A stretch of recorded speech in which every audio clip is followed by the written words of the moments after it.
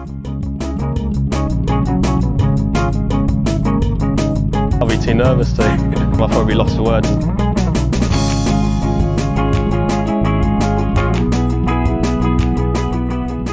Hello and welcome to another edition of the Lost for Words betting podcast. I'm joined by my co-host Bradley Todd. Bradley, hello. Good evening, Tom. How are we doing? Yeah, good. Just recovering from a day of news. We try to get these. So obviously, we try to get these podcasts out on a Monday. Sometimes scheduling means we want to get them out on a Tuesday. Obviously, with this week, with two new courses and two intricate events, it was kind of beneficial to both of us to do it on a Tuesday. That was before another further strategic alliance gets announced in goal. I can't believe they've managed to sneak that buzzword in there again. That was pretty wild. There we go. Look, I think the stance I took with Matt on the DraftKings shows, I wasn't going to talk about this so much on these shows just because it takes up a bit too much time. People are tuning in to hear about picks at the end of the day. I will have a podcast on it later on this evening about some sort of reaction to the news. But first takes from you. Just baffled. I think like everyone else is, to be honest. It's come out of nowhere. Usually you sort of hear rumours or some signals that something like this is going to come out, and it's just nothing. It's just announced on the news and it's taken all the players by surprise. And I think that's really disrespectful, especially as they've committed themselves to the tour. A lot of them have turned down millions, to remain loyal. And yeah, it's a massive fucking slap in the face. That's the thing though, right? We can all sit here and some people make jokes about it, some people are being serious about it. Like something like it was horrible when like Zalatoris got injured and it looks like it could be a potentially like career defining injury, and like everyone was like, I can't believe he didn't take 130 million from Liv. But at least he was standing up for something that he believed in. And up until now that meant something. And it's the same with Hideki. Like he pledged his allegiance to the tour, was fighting through his own injuries, came back, played well. Rory's just been wheeled out week on week on week, probably tarnishing his own reputation to a certain extent because he was quite hypocritical at times. He was, really vitriol in his attack sometimes, and a lot of people enjoyed that. Some didn't. I was on the fence. Sometimes I liked what he said, and sometimes I thought he went too far. And now he's just been. If he did, I find it hard to believe he didn't. Yeah, like I find it hard to believe he didn't know. Whether he knew it was coming all along and had a part in it, I don't know. Yeah, so everyone was talking about Jimmy Dunn being this kind of saviour for golf and the PGA Tour and how he was kind of stopping players defecting to Live and things like that. But he's now on the advisory board for this kind of three-pronged monster or whatever they're going to call it. So it just feels there's a lot of kind of under the table dealings going on, and Jay Monahan was attacking players and bringing the 9/11 stuff into it, and now he's in bed with them. I don't know how he survives. No, I can't see it. I mean, he's literally betrayed all the players. Yeah. I can't see a way out for him personally. I just don't know how a lot of the players are going to deal with this. I can foresee a lot of withdrawals from the Canadian Open, possibly. Yeah, that's what I'm thinking. Maybe they won't be in the right headspace to play. Does Rory pull out? Oh, I think so. Yeah, I'd be surprised if he doesn't. If Rory, like this is probably a bit harsh, but like if Rory doesn't pull out, I feel like he knew about it. Because like if he's really been blindsided and he's just spent the last 6, 7, 8 months really attacking Liv for the PGA Tour's benefit, and then just has the rug pulled from under him, and then just carries on playing this week like nothing's happened. It's just not. I know there's just not enough information about all this out yet, is there? So it's just speculation. We don't even know what it means. Like we don't even know. We don't even know. Does it mean that Liv won't exist anymore and everyone will just go back to playing the two tours? Does it mean that there's just going to be one tour and it's going to be a global tour, and that's eventually what everyone wants in the first place? There really isn't. Are the Ryder Cup players going to become eligible? Like we don't know anything yet, and. Like they're saying they're bringing the best golfers in the world are going to compete together again, but in how? Is it just in the majors comfortably, or is there going to be other events It's just it wasn't really clear, as we both just said. It's just there's not enough information I at think the I think moment. what's really happened is like the PJ Tour we're gonna go we're gonna run into trouble, I think, financially trying to keep up with Liv. So Mhm. they threw everything at it they could until now. Realised it wasn't sustainable. They couldn't get the sponsors to back them. The ones that they did want, they had to turn down because of the stance they were taking against, Saudi, invested companies and things like that. But Liv also realised that they couldn't get the products that the PGA Tour has, and they couldn't get the stories and everything that people want to follow. Mhm. So they've had to kind of find a middle ground. And ultimately, I think when you read back, and this has been tweeted about quite a lot today, like when you look back, a lot of people are saying that the Saudi basically offered this money to them in 2018 without wanting to do a rival tour. Mhm. Yeah, So it just feels like it could Monahan's have all just, been avoided. yeah, like it should have Uh, just been it avoided. made great news and a lot of talking It did. I mean, points. look, we've had a year of talking about something that may not have ever existed if this didn't start. So Mhm.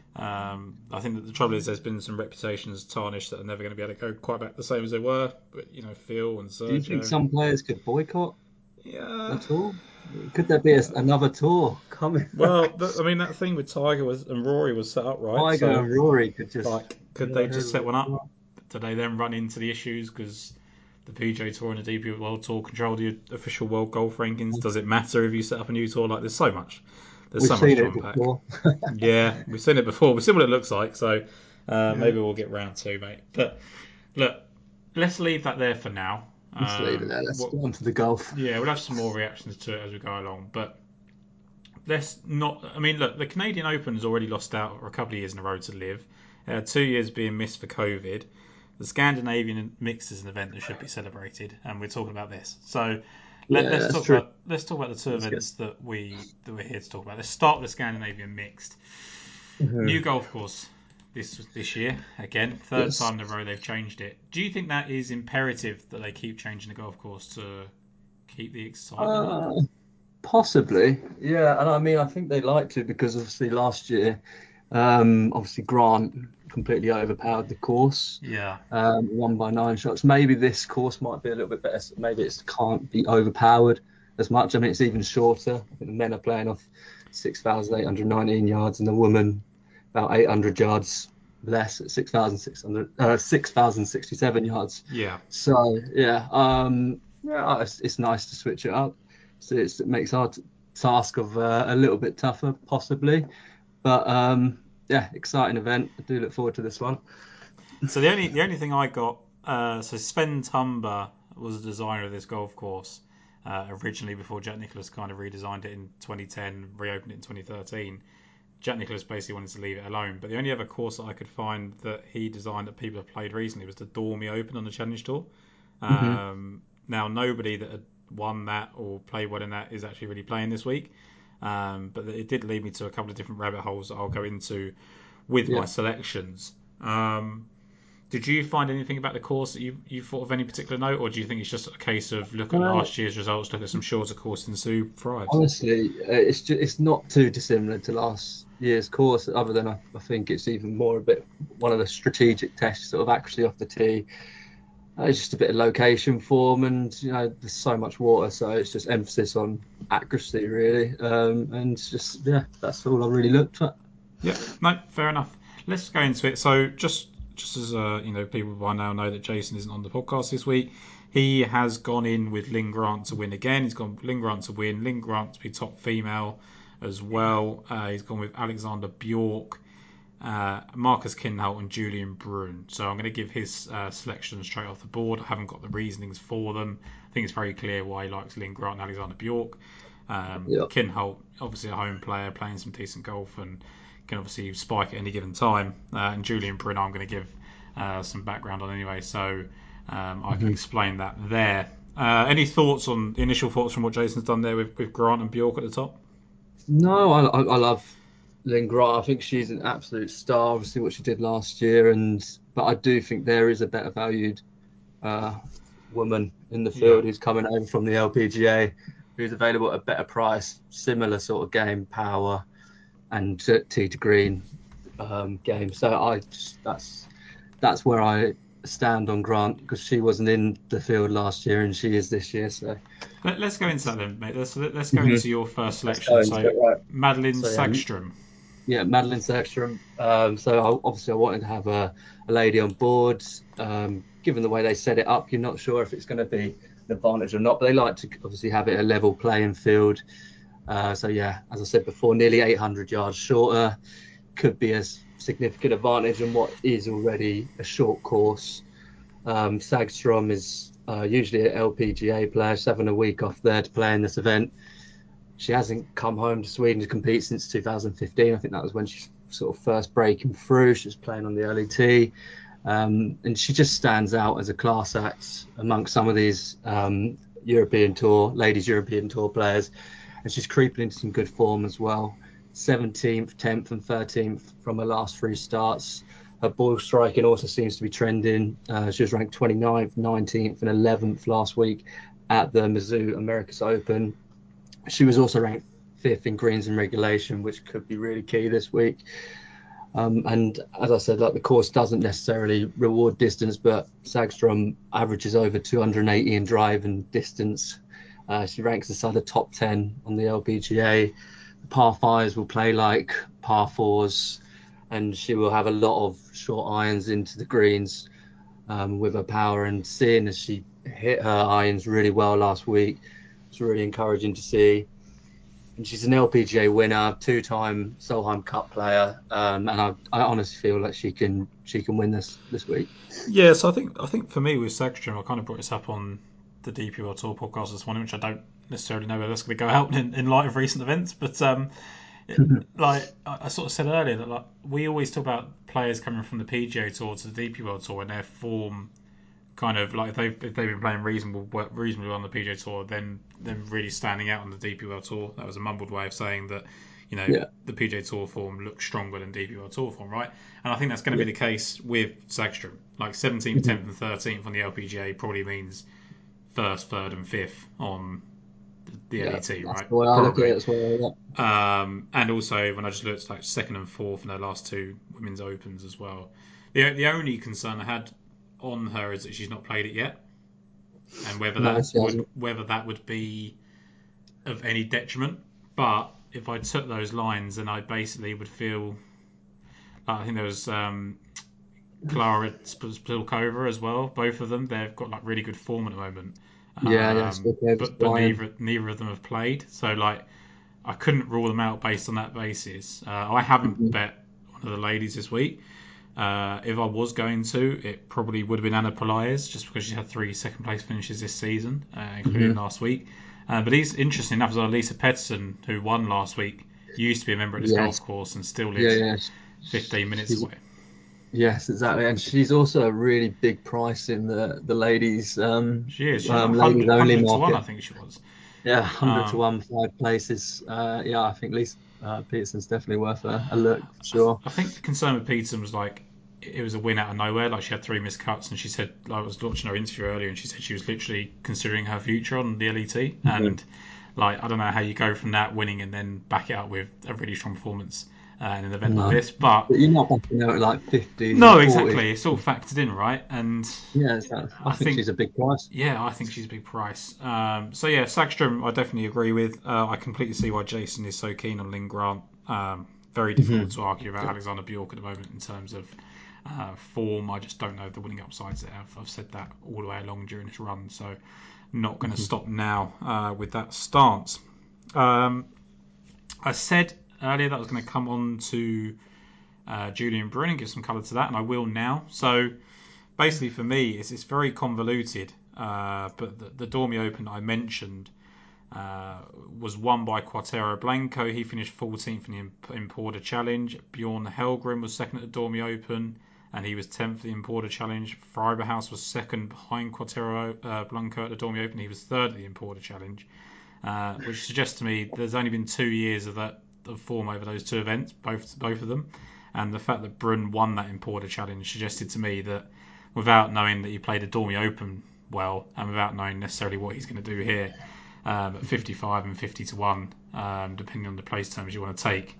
I mean, 50 to 1, 7 places is great, I think, because ultimately he was playing really well last week. He was right there in the mix. He should have been closer going into the final day, and then he was right there on the final day before just completely ejecting. It was really tough to watch, but he's now been 15th, 29th, and 29th, and I'd really look at that kind of like 15th, 17th, and 12th, whatever. And I know you can't just give people extra places, like golf doesn't work like that, but he's playing well enough to suggest that is possible. And he's been 4th and 14th for the last 2 weeks in strokes gained approach, and 26th and 39th tee to green. So for me, I'm going to stick with Julian Brun one more time. I trust him to win if he gets himself in contention as well. I mean, we saw with McKibben last week. I mean, you just got to stick with these players who have been knocking on the door and playing good golf. And Julian Brun has probably been playing even more consistent than McKibben, and he just needs some good weekend golf. Like, he seems to get in good positions, especially on Sundays, and he shoots like a score in the 70s, where he really needs to be shooting 65, 66, depending on the course, obviously. So, yeah, I do like it though. He's one that's going to break through probably some point of this year. Yeah, so that was my spiel to add to Jason's pick of Julian Brun, and to say that I was joining him on that. But my favourite and shortest price bet of the week is Joost Luiten, who is still 30-1, which I was quite surprised about. I thought he'd come in a little bit as the week went on, but hasn't been put up as I thought he might be. 3 third-place finishes this season already. He's got back-to-back top 22 finishes in his past 2 starts.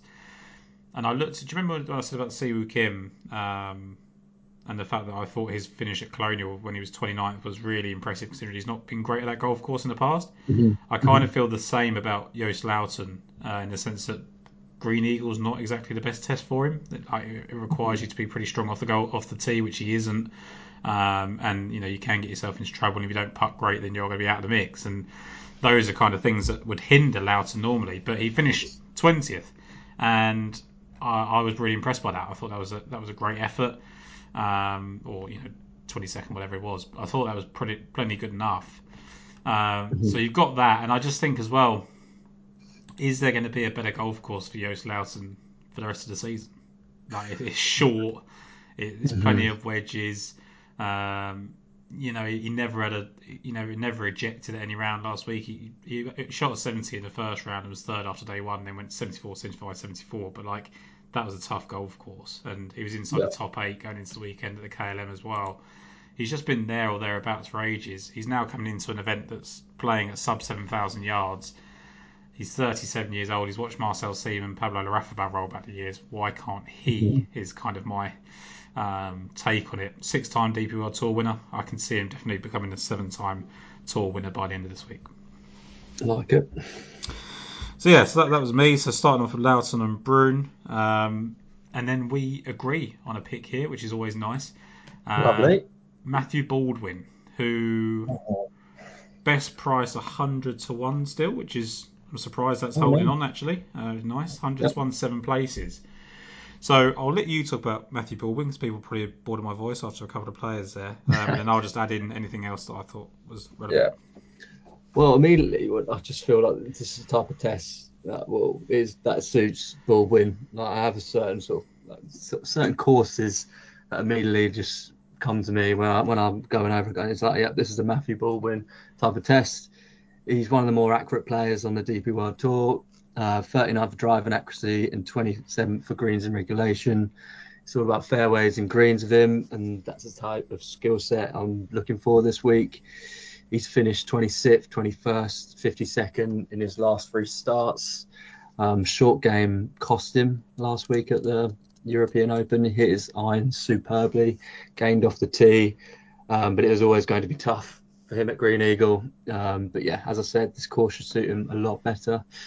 The putter, it's been pretty cold for majority of the season, but we saw what happens when he has a good putting week at the SBC Championship back in March. He gained over 6.5 strokes putting and broke through in emphatic fashion, winning by 7 shots. And I just feel like 100-1 looks a big price for a proven winner who is in better form now than he was back in March when he won. Better form now probably than he's ever been in his career, right? Like, he's always shown flashes of being a good player ever since he turned pro in God knows how long ago, like 2008 or whatever it was. Ages And he ago, yeah. and he won pretty quickly on the Challenge Tour, like 2011, beat Julian Gourier, another person that's struggling to win. Had a playoff loss to Jack Senior in 2019 and Challenge Tour as well. He's won on the MENA Tour. Like he's capable of winning at the lower level, but he never proved it at this level. And I think everyone kind of like considered him to be a bit of a link specialist, and he would just do well there. And the SDC Championship obviously had a little bit of links element to it. But another thing that I kind of looked at again was that other Sven Tumba design in Switzerland, and he's been 12th and 18th in that Dormy Open on the Challenge Tour. Mm-hmm. Like considering he's playing better now than I think he ever was. I just think that he probably would have, like in the form that he's in, he probably would have won one of those. And all of a sudden, if he'd won one of those, I'd be well in with him. So 100-1 for a player that's won an event by 7 strokes already this season, and also just the way he's responded to being a winner for the first time. Like he was 32nd the week after. He did miss a couple of cuts in Japan and Korea, but potentially just doesn't play particularly well in Asia. That's not a given that people can travel well, right? So then bounces back in Italy. He was 8th at the halfway stage, finished 26th in a decent field there, 21st at the KLM Open, and then last week he was 52nd, but he was 5th going into the weekend. I know he shot 80, 75, and the first thing people are going to say is, well, he lost it over the weekend, and why do you trust him to carry on? But this isn't Green Eagle. This isn't a big driving golf course with loads of water over it. It's a really short golf course where there's not much to trip you up. So to me, I don't really feel any kind of concerns with Matthew Baldwin, which is a dangerous place to be in with a 100-1 pit, I guess. Yeah, but I mean, exactly. But when you feel like that about 100-1 shot, I mean, you can't go wrong. No. Hopefully it means something at the end of the week, but we shall see. I've just noticed that the one that I was going to say after this is coming a bit on the prices. So Santiago Tarrio is 90-1. First person I kind of thought of this week, outside maybe Loughton, was Santiago Tarrio. Just someone that definitely prefers a shorter setup. He was tied 4th in this event last year. He actually only finished 1 shot shy of being the leading male in the field, despite the fact that he was blown out by 10 strokes by Lynn Grant. But he's made 3 of his last 5 cuts. He's had 2 top 20s in that time. 16th at the Italian Open, 20th last week at the European Open. And again, keep harbouring back to this point, but like Siwoo Kim at Colonial, like Loughton last week at the Porsche European Open, I think that 20th means a lot more than a 20th would necessarily suggest, considering it's not necessarily the sort of course that he would be great at. He was 5th after 36 holes as well, so he's really in the mix at one point. Comes back to an event, like I said, he finished 4th at 12 months ago. I just trust him with these kind of short irons, wedges and putting tests. His putter can get a little bit cold, and that has held him back over the year, but I do think Tarrio at 90-20 was 100-1 when I was first putting him up. Is pretty good, so I'm happy with Tarrio. And then this final pick from you was one that was definitely the last person off my shortlist, and it just screams like we're at a shorter golf course. Let's play this guy. Exactly, it's that in a nutshell, really. He's one of the shortest hitters on tours, James Morrison. And there are only a few courses Morrison can truly contend on nowadays, and this should be one of them. He's deadly accurate off the tee, ranking 25th in driving accuracy for the season. He's had a pretty tough year, but he performed a lot better in his last 2 starts. He finished 7th at the Sadao Open, another short positional course. One of the courses, again, that he should be looking to contend at. Then finished tied 39th at the KLM Open last time out, closing with a round of 69, which was his best of the week. Decent showing in this event a couple of years ago. Finished tied 4th, which is always good to see. I'm sure why he didn't play in last year's event after a good showing in the 2021. But he's back this year, and with him playing a bit better recently, I feel like he has to be chanced at the odds on a course that should be suited to him. Yeah, I think that is it in a nutshell. And I didn't actually mention this with Loughton. Like Loughton was 2nd going into the weekend at this event in 2021 as well. So both of those guys kind of played this event well 2 years ago, didn't do anything last year. And it just strikes me as this kind of veteran short hitter golf course. It really does. Where I just think they're the sort of person who's not going to get kind of caught up in the ladies versus men's or whatever kind of factor. They're just going to get here, treat it like another DP World Tour start, take advantage of a slightly weaker field, and really just push on. Like even with the players that are in this, right, like at the top of the market, like you've got Robert McIntyre, you've got Alexander Bjork, you've got Rosner, Kiefer, Campillo. They're all either going out of form a little bit or have their problem winning, and I think it just opens up really, massively for these kind of 100-to-1 shots. Yeah, it really does. Yeah. So I think that was pretty much it for the Scandinavian mix. Like I didn't look too much into it. Beyond that, I had my kind of 4 or 5 selections in there, or 4 with the 5th one probably being Morrison, and that was it really. Like I think there's maybe a little bit to be done in terms of like top nationality market. Like I think you could take some of these ladies in the top nationalities. I think that's an interesting way to play them. I haven't thought about that, Yeah, like I looked at these top Spanish for Ana Pelaez because, I mean, Adriana else is not playing well and Jorge Campillo is going off the boil. So I think that's sort of one angle that you could play her in there. But yeah, definitely something to look at. But probably a case of just personal preference at the end of this week. Because it's definitely, I don't know if it's going to be in a week that people are going to get too heavily involved in side markets and things like that with a major coming up next week. So, No, I don't think so. Let's go on to the Canadian Open then. Feel really sorry for this event. I've got to be honest. Like it's had 2 years lost through COVID. Then last year it was the first event to compete with Liv, and then this year it competes with the biggest news in golf since the along last with time. all the US Open dropouts. Yeah, as well. like that, and that was the thing. Like a lot of people were going to play this week have come through those US Opens and either withdrawn or have now got a really long week ahead of them. So I do think it's going to be. I'm glad it was none of my players, really. Like one of my players, yeah, like Luke List, he was going to win this week. he was. Benny Ann withdrew, which probably saved me a few quid in the end. But yeah, he would definitely have been in the mix. But let's look at the top of the market, Brad. We've already spoken about Rory McIlroy off the top. He's 5-1. Tyrrell Hatton's 12-1. Sam Burns 14s, and then it's Matt Fitzpatrick, Cameron Young 16s, Corey Connors and Justin Rose 18s, Shane Lowry 20s. I can't remember an event that would have been so dominated by European players on the PGA Tour in terms of favouritism. I know. I'm going to oppose Rory. I've already said that. I was going to oppose him regardless of what happened this week. Even anyway. more so now. Yeah, and just definitely now. So like I could see him definitely coming out. So maybe by the time you've listened to this podcast, he might not even be playing, depending on how that players' meeting goes. I've backed Tyrrell Hatton at 12-1. I don't feel great about it after what happened with Patrick Cantlay last week when I was on him at kind of like 10-1 and 12-1. But I just trust him so much. He's third in strokes gained total this season, only behind John Rahm and Scotty Scheffler. No player. There's only been 3 players over the past 5 years.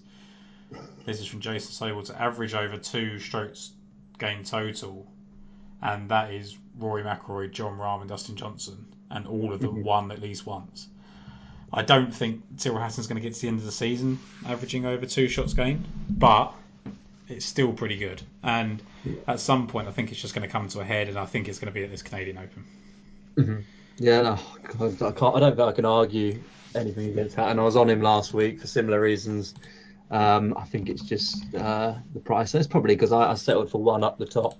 Yeah. And as I think it's a great week for long shots. I really do.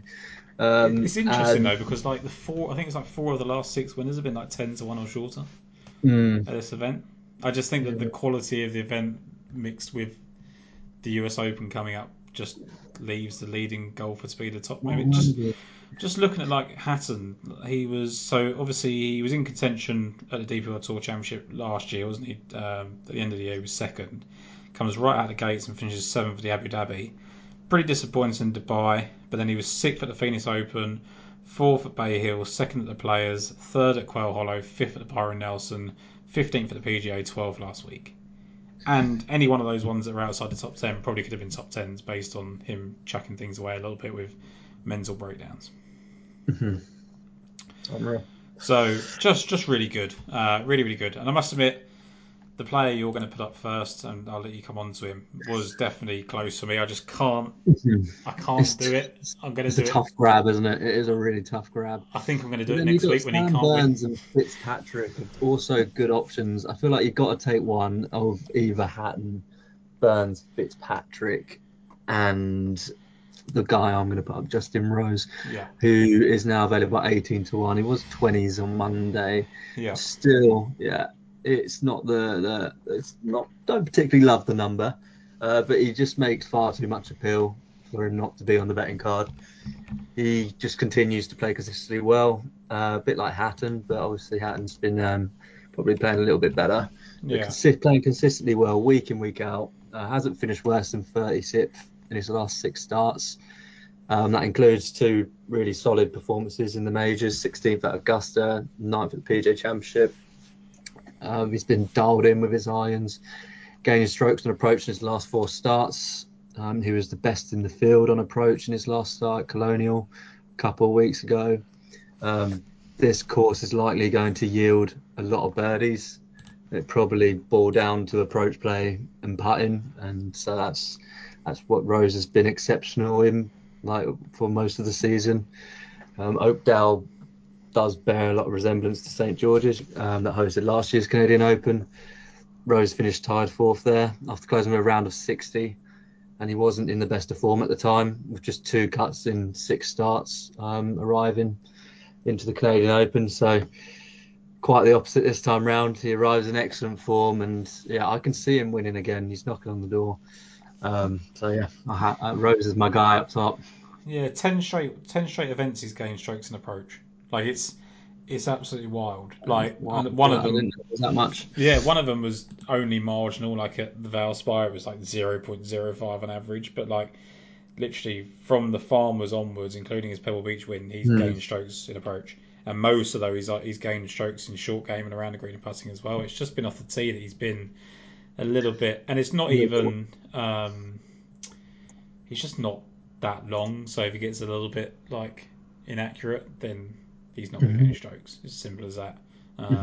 But I mean, look, I've sold people on Rose for 2 major championships already this season. I'm probably. I think I was on him at the same time as you.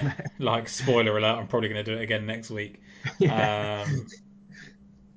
I would advise people. I say this a couple of times. Sometimes a week before a major. If you're going to bet Justin Rose this week, bet him next week as well, because he could either finish 4th this week, look really good, and go into next week with a bunch of confidence, or he's going to win this week at 20-1, and then you're going to get him at 35-1 or whatever next week. And I do still think he's got plenty to offer. I haven't dived too much into LA Country Club in terms of whether it suits him. But I just believe he can win anywhere right now. I think it's a little bit like Jason Day at the start of the season. I think it was just gonna come. He's obviously already got that win at Pebble. Like he's already like I could see him winning 3 times this season. I don't think that's why not? He's already got one. He's already got one. We're talking about him as a 20-1 shot in this one. He's had. I mean, he could have easily won the PGA. Like he was right there. He was. He just didn't really have his best on Sunday. No, and he was just poor on that short game. And that's just unusual for him. So I kind of like when I see players. I don't want anyone to struggle at 20-1, but like when they're struggling with something they're good at generally, I think that's a positive. So I don't know why I'm trying to talk up your pick rather than my own, but like I like it. Justin Rose is great, and if it wasn't for the fact he's already taken Tyrrell Hatton at the top and felt quite confident about him, I would have gone to Rose. Mackenzie Hughes is next up for you at 66-1. I thought it might be me next, but it's definitely you, Mackenzie Hughes. Tell us why him over the other Canadians in the field. He's been pretty solid here, like in general in this event. Yeah, like Canadians historically don't have the best record in their home event. But Mackenzie's been pretty steady. He's 32nd, 8th, 14th, and 28th in his last 4 appearances at the Canadian Open. So that definitely, I think that's pretty solid compared to the others. He hasn't been in the best of form recently. 4 missed cuts from his last 5 starts. He had a decent outing at TPC Caranch a few weeks ago, finishing tied 14th. Last week, he missed the cut at the Memorial by a shot and hit the ball. That's a lot better in the second round. He slightly gained off the tee, but he was 4th best in the field on approach. That's certainly something to build on coming into this week. I saw online that he played a practice round 2 or 3 weeks ago with Connors and the head pro of Oakdale. The head pro said they both spent most of their time understanding the greens and how the ball would react in certain areas, as most of the approaches will come from a side hill, uphill or downhill lie. His home course, Hamilton, which is set to host next year's Canadian Open, is only an hour or so away. So yeah, there's every chance he knows the course well. Obviously, he's a 2-time PGA Tour winner. I think he's available at a great price. I got him at hundreds on Monday, but I think 66 to 1. I'd have still been on. I really like him this week. I managed to convince everyone in my office last week to bet him at first round leader, and he missed the cut. But he was gaining an approach, and it was really impressive. He'd been the co-leader at the Memorial the year before after round one, so I was quite confident what he's done. He's added distance to his game, which is great. His opening rounds over the last 4 Canadian Opens: 67 to 17th after day one, 69. Where's the other ones? 66 last year to be 5th after round one, 66 after round one 2 years ago to be 15th, or 2 starts going to Canadian Open.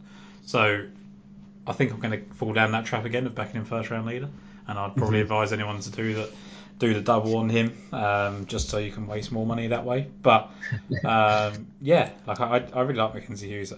He's sneakily adding distance to his game. I think he's a quite well-rounded player at this point. Obviously, his approaches are a little bit up and down, but when he gains them, he gains really strongly. And he's a good competitor as well, isn't he? Like when he gets a sniff, he does hang around. He's better than Adam Svensson, right? I think he's so. a better player than Adam Svensson, I think. Yeah, I think he's more what's the word? Sort of not just like proven. He's Just more he's tour ready though, isn't he? Like I get the Svensson's yeah. playing well. Like he was 10th after 36 holes at the PGA. He was 4th after 36 holes at Quail Hollow. Finished 27th and 40th. But I get he's in good form. But I trust Mackenzie Hughes more. And he's I do as well. priced beyond him in the market, so that was surprising. He's also priced beyond hotshot Ludwig Aberg this week, who be interesting to see how he gets on. Yeah, he's took some money. He has. It's definitely the Rosang effect. We're getting a bit too It excited. really is. I think it was Ben Coley that tweeted that Morikawa came into this event 700 to 1 Hasn't helped in matters. 2019. So yeah, But also, you see it so much more often on the LPGA. Like the women come out the amateur ranks and just do well straight off the bat. But also, like Rosang was older than a lot of those LPGA ones that break through. Like, I know she's not old by any means, but like you get like 14-year-old winners on the women's tour, right? Rosang could have been professional 2 years ago quite easily. Like she's just completely longed out her amateur career, and it's been a brilliant one. Obviously, she was ready as she'd proven last week. But yeah, she was playing majors in 2018, right? She's been around for a long time, and hats off to her. Like she won every award that she needed to. She's done everything she needs to do at Stanford and what she did, and obviously it paid off. She wins her first pro event. But yeah, I don't know necessarily that. I mean, Aberg is a great talent, and I really do trust him if he gets himself in the mix to hold on mentally. But he was up there at Bay Hill and faded away a little bit, so he's got a little bit of form already. He come out hot in Dubai as well, didn't he? Yeah, like I wonder what price he would have had to have been for me to bet him. Like I know there was like early 150s or something ridiculous if you woke up at 5 o'clock in the morning, but I'd want triple digits. I think I would want triple digits still, and that's why I've got nowhere near him this week. And I'd definitely backed him 100 to 1. I think. Yeah. Just from talent alone, but yeah, I really hope he plays well. Like, don't be wrong. This isn't I don't want to hear his name. Like, I really want to hear him do well, and if he can turn it, brilliant. He's still my greatest ever outright win at 400 to 1. Nice. So I've absolutely nothing but love for the guy. Honestly, you can't lose from him on either. You're well ahead. No. It'd be a while before we get 400 to 1 about Lube Aberg. Yeah, I think so. You'd have to really go off the ball, and then you don't want to back him anyway. So. I'll come on to my 80 to 1 shot list. Michael Kim, another one a bit like Matthew Baldwin on the DP World Tour. I don't know how he doesn't win.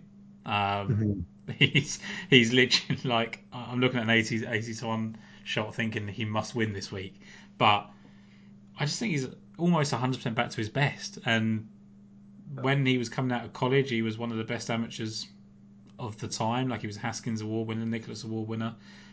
He won the John Deere Classic by 8 strokes in 2018 when he shot 27 under. I think you're going to have to do something like that this week in Canada. So I like the fact he's already done it. A lot of people are pointing to the fact he's not great on comp courses, but we've got to remember that he was basically a 28 handicapper for two or 3 years. Like he lost his game completely. Now you just need to look at his body of work and what he's doing at the moment. His best efforts have come on shorter courses at Silverado and Colonial, where he's been 3rd and 6th. Outside of that win, he was 7th at Quail Hollow 3 starts ago. There's a lot of crossover between Quail Hollow and this event last year, and I think that's probably because, despite the fact that Quail Hollow is a different test and it's in the fact that it's longer and more driver heavy, like I think because the rough can get up here and you do have to sort of shape shot stuff out, there is an element that can drive it well here as well. So I think that's probably why that leads into that. But look, the bottom line is 8 out of his last 9 cuts. He's had 3 top 7s in that period. 11th at Pebble Beach earlier in the season. I don't really get why he's 80 to 1 in this field. He's kind of priced like he can't win, and I just don't get that. Like he's just playing so well. It's great in birdie fests as well, isn't it? Yeah. I feel it's going to be a birdie fest, so this is probably where he's going to shine. He's strokes gained Twitter, like I always say. If someone's active on Twitter or Instagram, it means they feel good about their game. So I mean, Mackenzie Hughes and Michael Kim. Yeah, they should be right. Yeah, Mackenzie Hughes is all over it this week. Tried to jump on the bandwagon and get him on the podcast earlier. That didn't work. But just ball striking right, Michael Kim. I just think he's playing well, and ultimately I trust him in a field of this strength. So I went there with him. Talk to us again. Like you've put a couple of selections up that I like this week, and I know you had serious FOMO about Siwoo Kim last week. I did last week. Christ, yeah, that would have hurt, but also I'd have been happy for you, of course. Yeah, I'm gonna have a little bit of that case if CT Pan wins this week. I've got to be honest. Yeah, so we haven't really seen much of him this year due to injury problems related to his wrist. It sort of kept him out for most of the year. He's come back a couple of months ago, but he missed the cut in his first 2 starts. It was at the RBC Heritage in the Wells Fargo, which is, of course, understandable. He's been out for ages, but then he put in an excellent performance at the Byron Nelson last time out. He closed with a round of 64 to finish tied 4th. He was rock solid across the board, gaining over 2 strokes in every department. He's obviously going to be eager to make up for lost time, and I think Oakdale, will be right up his street. His one and only win on the PGA Tour came at the RBC Heritage, another course that can't be overpowered, rewards accuracy. And after turning professional, Pam went and competed on the Canadian Tour. It was in 2015, and he played 7 events, won twice and finished 3rd, never missed a cut. He also finished tied 14th in his only appearance at the Canadian Open in 2017. But I think all bodes well. And at the price, I think 125 to 1, 8 places with Sky Bet. It's brilliant, and I fancy he'll go well this week. Yeah, with CT Pan, that I was going to mention that 14th at Canadian Open. He opened with a 72 to be 107th after round 1. And then shot a 66 on Friday to be 36, 67 on Saturday to be 19th, and 68 on Sunday to be 14th. So he really got himself back into that event after a slow start. And when you look at like his OWGR, like in terms of best performances, and this is sporadic throughout years, right? But he won the RBC Heritage, as you already mentioned. He's been 2nd at Torrey Pines, 3rd in the Olympics, 3rd at Colonial, 4th at the Dell Tech, which is a playoff event, 2nd at the Wyndham, 7th at the Masters. 4th again at the Byron Nelson this year, in as you've already mentioned, in that sort of comeback period. 9th at Riviera, 3rd at the Honda. It's littered with just like really, really strong finishes. 8th for the Travellers, which is another one where you've got Bentgrass and Poa Greens, and 6th at the Fortinet Championship as well, Silverado, which is another reason I liked kind of Michael Kim this week. So yeah, he was really good for a really sustained period of time on the PGA Tour, and he really was. I think you forget about these players quite quickly, like because he went away, for a year, I guess, like of just bad form and injury and things like that. You kind of just go, oh well, CT Pan's not that good anymore, and it's not that. It's just that he's been injured, and all of a sudden, he's He looking was an quite incredible likely. amateur. He was an incredible amateur and sort of came out really hot. Yeah, as you said, like he's been out for a while, and I do feel like he's gonna come back strong. I really Yeah, do. yeah. So he's my FOMO. Which actually, to be honest, looking at my card, I could probably add him on. So I might even just do that rather than feel like I'm going to miss Mm, out. yep. But Lee Hodges for me was the final one, 110 to 1. Mm, I know I might have missed the boat here. Like I don't know if he's peaked with his performance last week at the Memorial, but I'm willing to give him another chance because so in a stretch that started the PGA Championship and ended at Memorial last week, he's been 43rd, 8th, and 6th in strokes gained approach, 27th, 13th, and 13th in tee to green. So that's correlated into 55th at the PGA Championship, 29th at the Charles Schwab, and 12th at the Memorial. Those are his past three starts. It adds to his tied sixth at the Valero earlier in the season before the Masters. Then I looked at the fact that he played it last year and he was fifth after 2 rounds at this Canadian Open. Okay, albeit at a different golf course, but we're projecting it's going to be pretty similar this week. mhm. That's a lot to like about Lee Hodges, and whilst he Yeah. hasn't got the kind of, I mean, I just talked about CT Pan there, and it's kind of like sustained amount of top finishes and a win to his name. Hodges is all of a sudden in his best, like his best world ranking is what he's at now, 112. So he's clearly in a hot streak of form, um, potentially pointing to signs that he's improving as a golfer. And his best efforts so far have been third in the Amex, which again a lot of short irons and wedges. Seventh at the CJ Cup, both last year. He won on the Corn Ferry in 2020. Those finishes I already spoke about, 6th and 12th this year up there, and then 13th for the FedEx Mhm. St Jude last year. A lot of short irons and wedges as well. 9th at the Honda. There's lots of really good stuff in there that suggests that he can at least mix it in decent Mm. fields, and probably all of those top results that I've just mentioned there, better fields than what he's going to face this week. So for me, I think there's still enough value in Lee Hodges. I think so. I mean, I took him at the Charles Schwab Challenge at 150 to 1. That's when he finished 29th and sort of Yeah, started this trend. And now I didn't take him at Memorial, obviously, last week. I was feeling like an idiot a bit when he was in contention. But yeah, he continues to play really well. He's a player I like a lot. And he's also had a stint on the Canadian tour as well, yeah. which is always good to see. Well, so he knows what it's all about in Canada. So yeah, I really like it. I'm surprised his price hasn't come in more, if I'm honest, because he is trending at the moment. And I think 100, 110 to 1, I think there could be out there. I think it's a good price and someone that he could be someone I have as my FOMO, Tom, so I might have to May- jump on Maybe we'll with the just pot. trade picks with Lee We'll just Hodges and trade, CT yeah, Pan we'll and add trade. them both. It's good that we can talk yourself into spending more money this week on a week where we probably want to keep it light.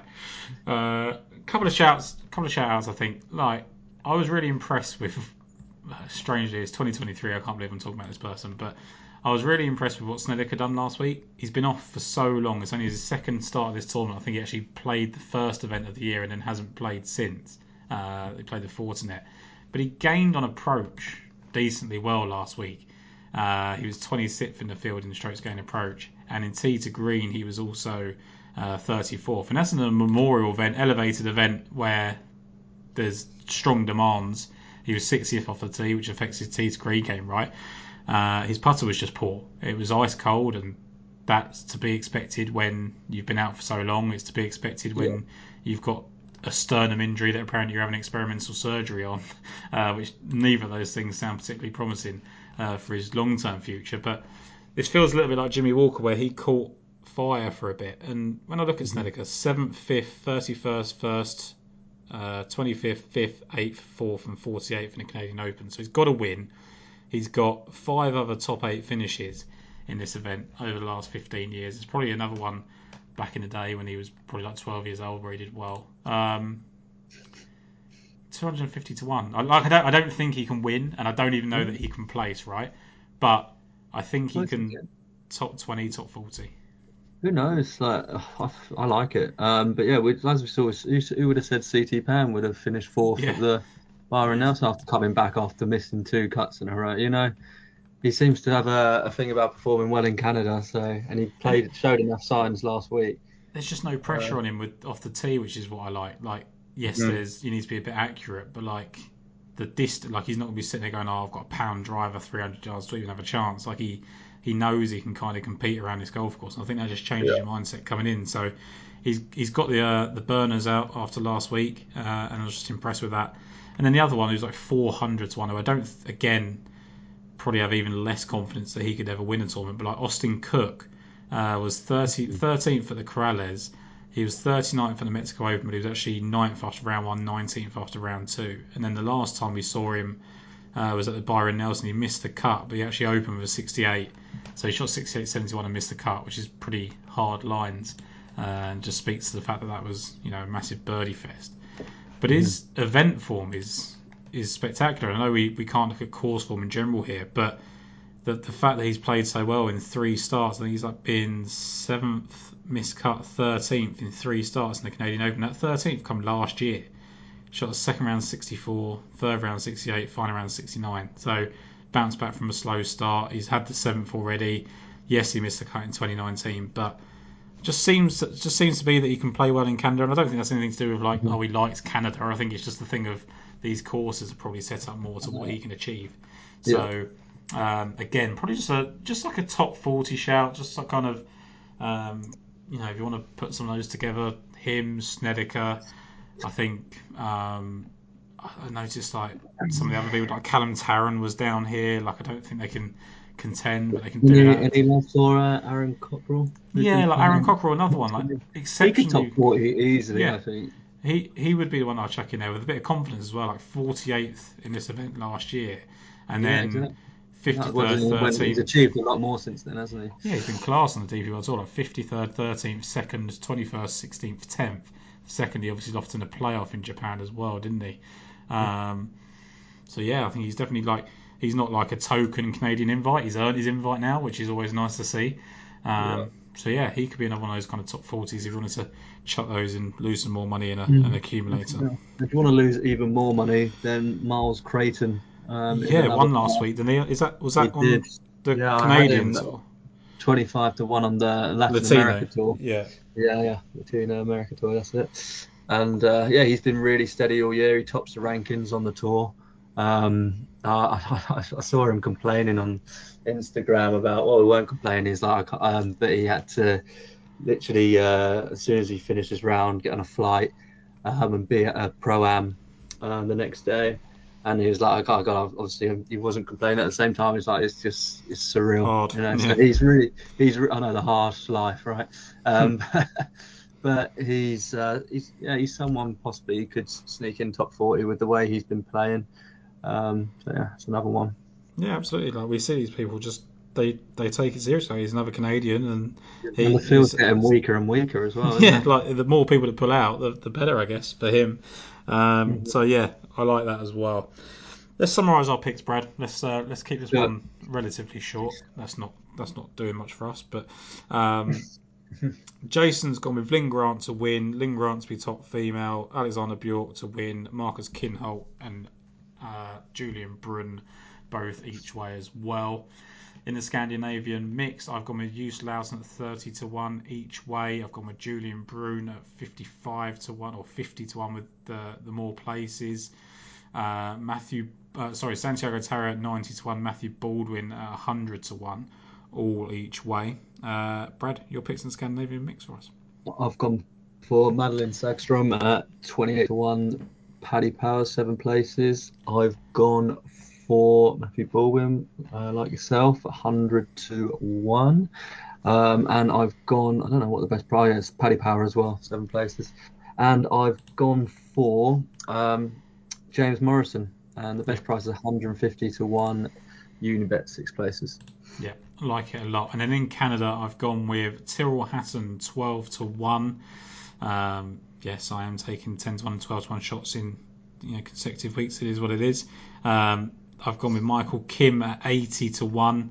Lee Hodges at 110 to 1, and I'm going to join you on that CT Pan at 125 to 1. So, I'll let you take the credit if it comes to the win, but I'll take the money when it comes as well. And then your picks for us for the Canadian Open? I've gone for Justin Rose, 18 to 1's best price now, bet 365. And then I have gone for Mackenzie Hughes, 66 to 1, 8 places, Paddy or Sky. And then I've gone for CT Pan, 125 to 1 Sky bet. 8 places. I don't know if I said Lee Hodges, but if I didn't say Lee Hodges, 110 to 1 as well. I know I every now and then seem to miss a player in kind of confirming my pick. So hopefully people listen this far to hear that one as well. Brad, busy day. I think that's why our heads are a little bit scrambled. Two challenging betting events, I think, is the nice way to put it. Two interesting events though. Like if we can keep the field as it is in Canada and nothing happens in the Scandinavian mix, I think there's still 2 events to look forward to. And then we've got the big one next week with the US Open. Yeah, I won't be. You won't be here. You are not off this week. You're off next week, as we discovered last week on the podcast. Yeah. Jetting off to Kenya. When do you fly, Brad? I fly on Saturday morning. There you go. So get your US Open questions in for Brad before he flies away to the Kenya Open, because he will be probably unreachable at this point. But no, have a great trip there, mate, and we'll catch up with you when you're back.